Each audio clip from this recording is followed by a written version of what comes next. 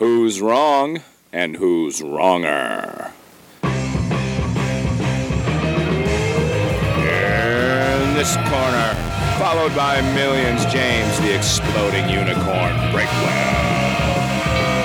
And in that corner, ignored by millions, Steve Dash Rinko Levens. All right, thank you. I'm sure the four of you are clapping for me, Steve Olivas, and the few of you that are sitting with your arms folded and a stern look on your face, you were here and expected something better than my co-host, James the Exploding Unicorn Breakwell. Hey, James, how you doing? You know what? I don't think they are crossing their arms. There's no way people with standards would listen to this show. No way. That crowd is just already tuned out. I'm not sure anyone does listen to this show. Does your mom still comment on it?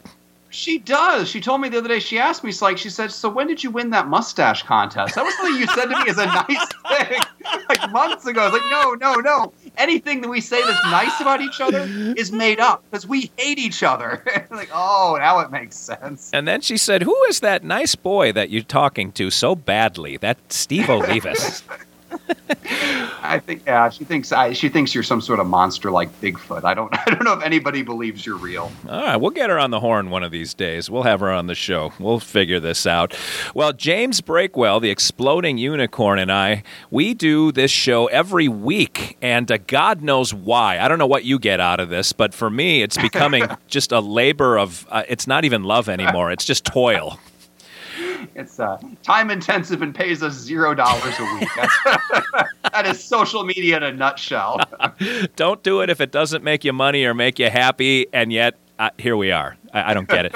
But we do the show every week, Wrong and Wronger, and James and I debate a topic that most people secretly harbor inner feelings about. It's that unrequited crush that you have in high school. You have an opinion on all this stuff, even though you rarely mention it to anybody else. And this week, what are we going to be debating this week, James? We have a doozy this week. I mean, people better. I hope nobody is listening with heart conditions or maybe just any conditions, like is with working ears. I mean, this is a tough one. Alopecia. Peanut M&Ms versus regular M&Ms. Which is better? What should you eat? Ooh, peanut M&Ms versus regular M&Ms. There is a correct answer to this puzzle, and I'm not sure that there's a side that you can take out against mine that would even be that anybody would agree with. Well, I stumbled over my own lips on that one. You end up to be somehow, and it's incredible. It's a superpower. You end up being wrong no matter which side you were given. It just, even when you all the odds are stacked in your favor, when all of logic and reality and truth is on your side, and when it comes out of your mouth, nobody believes it. So props to you.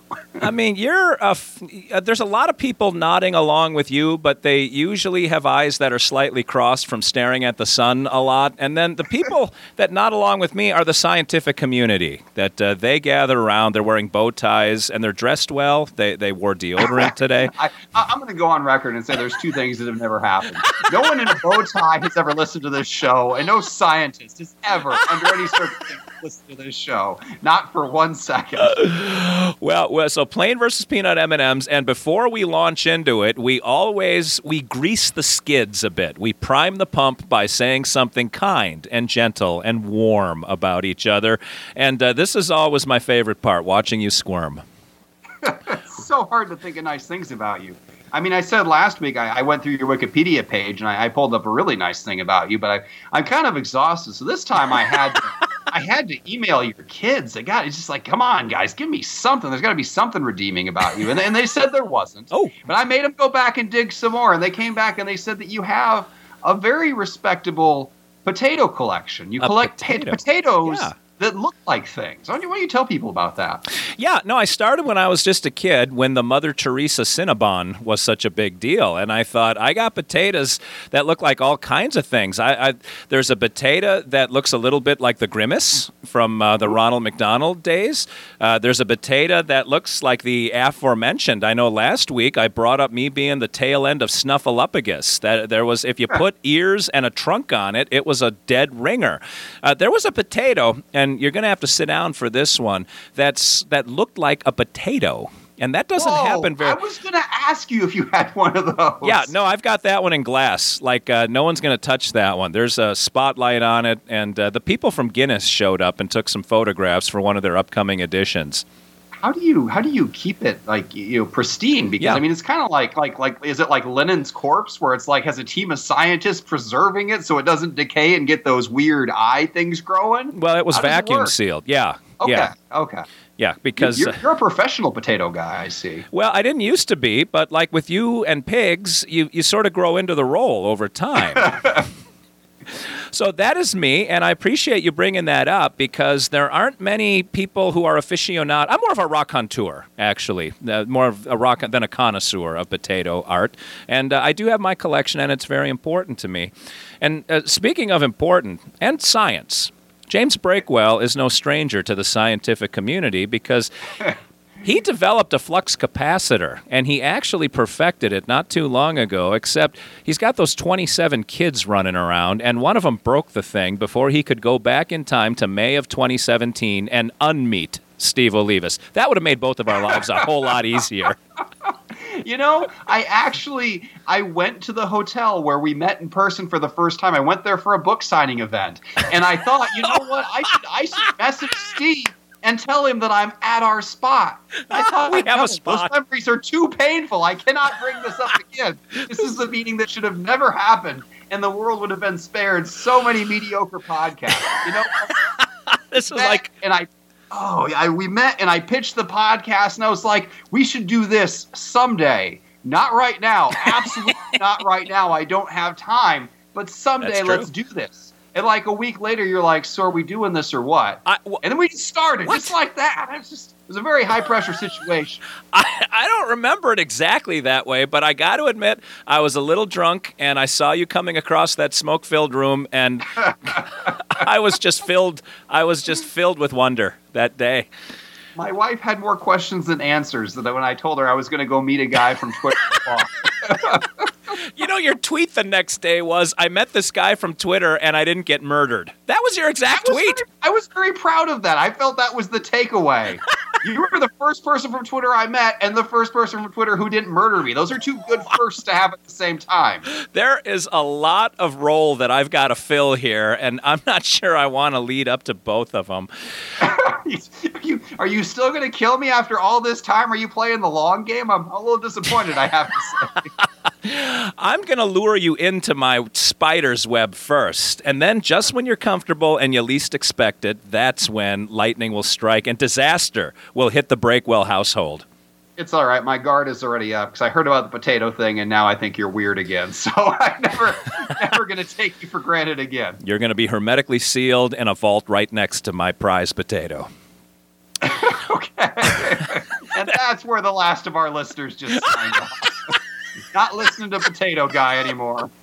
All right. Now that we're alone, I guess we can talk about whatever we want. Hey, listen.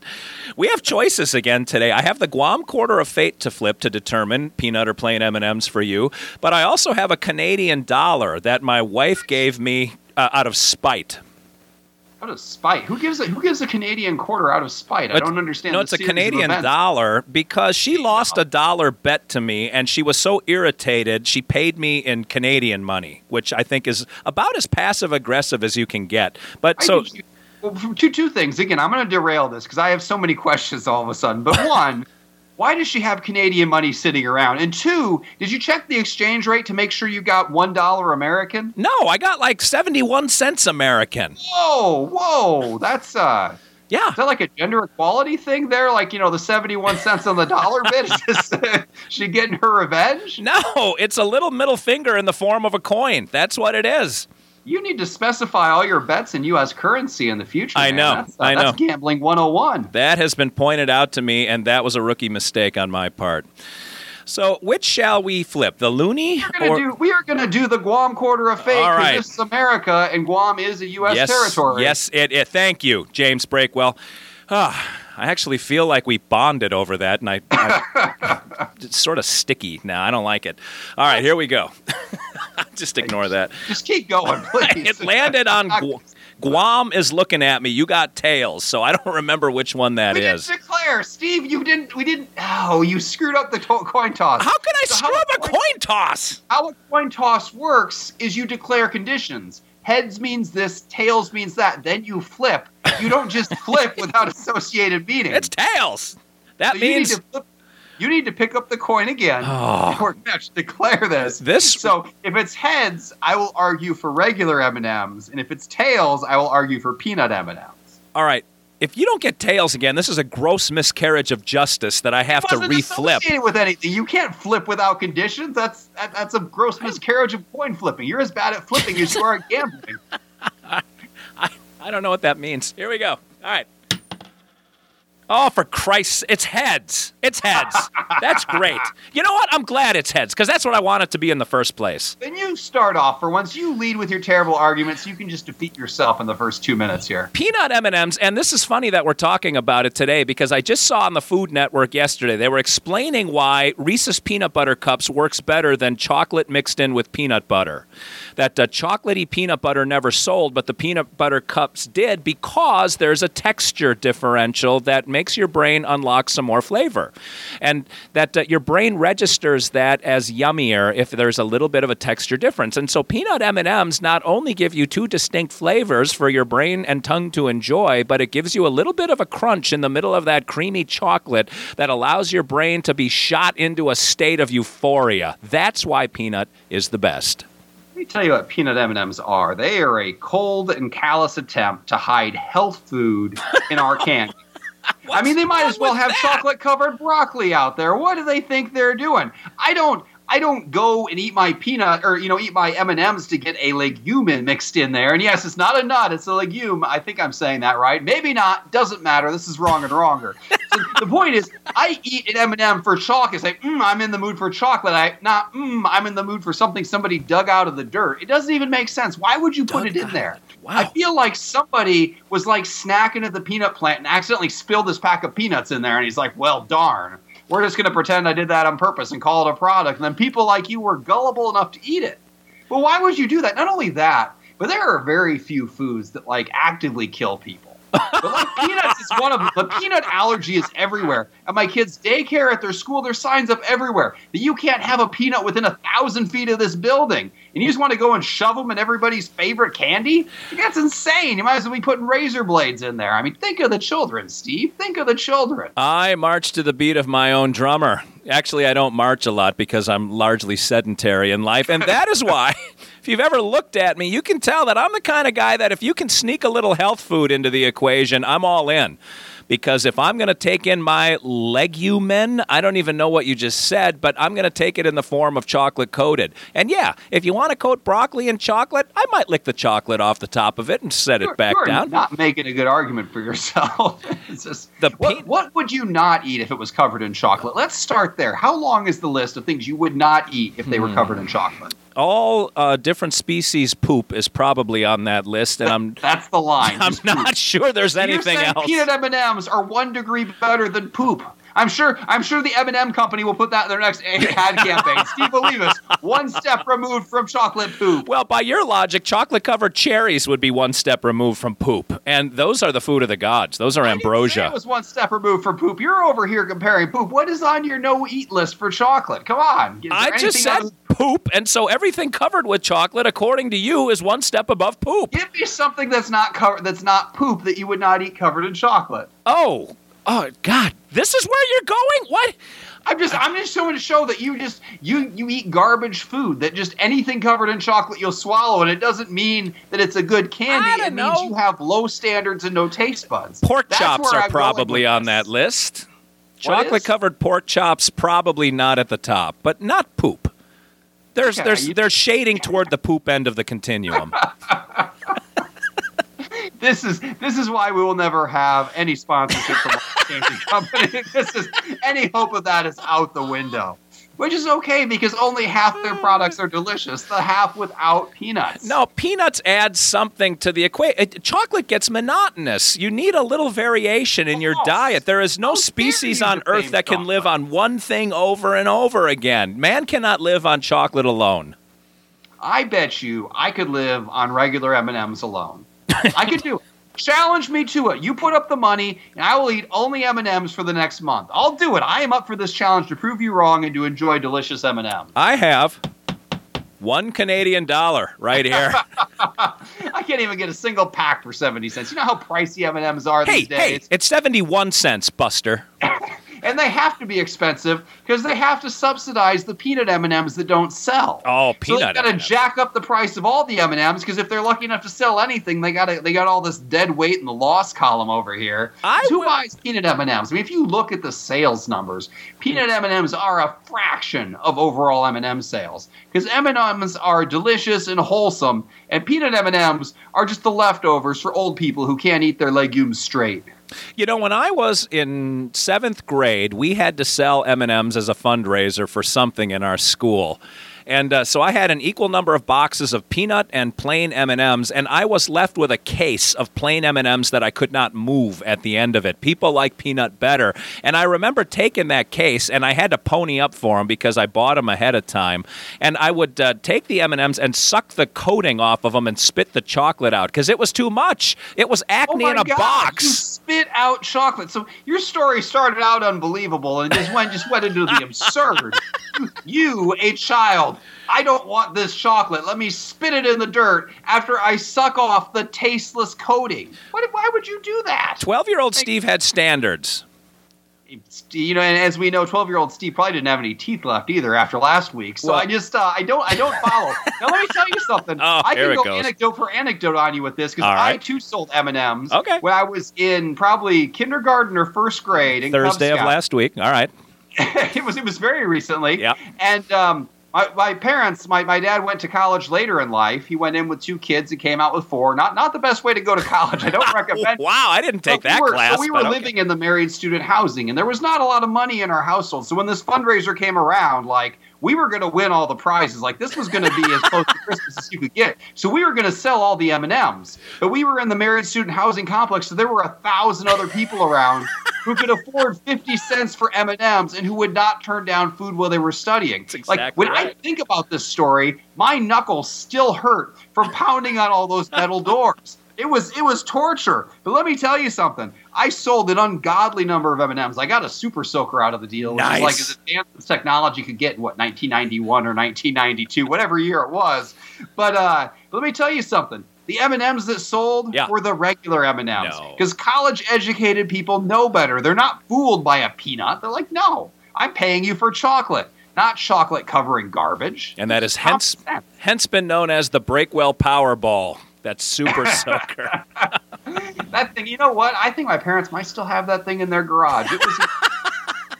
I won a fishing pole. I think I got a whole bunch of stuff, man. They never at this Cub Scout thing. They never fathomed that somebody would possibly knock on that number of doors, and they vastly underestimated my parents. Vastly underestimated your want for a Super Soaker. Oh, clearly, yeah. I would pay you full price for a Super Soaker not to knock on those doors. If I could go back on time and undo one part of my childhood. Oh, it was Iowa too. It was northeastern Iowa. And it was cold. It was cold in those metal doors. And let me tell you something. I'm having trauma flashbacks. Oh. It all comes back to the peanut M&Ms being terrible. If I could have just thrown the peanut M&Ms away and just stuck with the regular M&Ms, my load would have been lighter. We would have been done selling them sooner, and I wouldn't have peanut nightmares anymore. So yeah. You know, this is one of those very easy Twitter polls that you can pop up and just run it for an hour, and I will bet you $1, an American dollar, that peanut will win. An American dollar that peanut will win over plain. It will not, but you violated a core tenet of our podcast. You can't use empirical evidence. You can't do that. How dare you try to admit factual evidence even though your factual evidence would be a lie. You can't just bring that in. Let me go cite a source and, bring an expert on the show next week. Is that where we're going? No.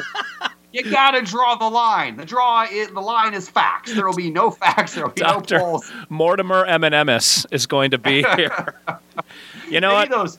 I'm filled with shame. People in the commercials, man, I bet you they'd admit it. I guarantee you, if they could be on the show, they would admit that peanut is garbage M&M. Well, I got to admit, this whole show is going into the trash can, and we got to get out of here. This is sliding. You've brought me back. Those 50-cent boxes of M&Ms, though. Same with me in 1977. But, all right. That's wicked inflation. They were 50 cents for you and 50 cents I for me. know. With 20 years in between. I would imagine the volume changed markedly between those two I was eras. selling like 4 M&Ms in that box. Well, tell us what you think. Get in touch with us on social media. Breakwell's on Twitter and Facebook. He is the Exploding Unicorn. Just type @ and the letter X and he will populate in your Twitter. And look for him on Facebook. Like his page, Exploding Unicorn, and buy his book. At least do something nice for this guy whose miserable life doesn't include peanuts. Get in touch with me. I'm at Steve Olivas, Olivas. And tell me exactly how much Breakwell is wrong. Not just that I'm right, because I already know that, but let's shame him a little bit more on social media. We're going to come back next week and give you an opportunity to listen to all of this golden goodness one more time. And what is it we're going to be discussing next time we sit down, James? Nobody knows. There's a reason. If we knew what we were going to talk about, neither one of us could get out of that. That's It's right. too much. Do you think we'd still show up? I don't think so. Absolutely not. All right, until next week, this is Steve Olivas for James the Exploding Unicorn Breakwell saying have a good week, everybody, and thank you for listening.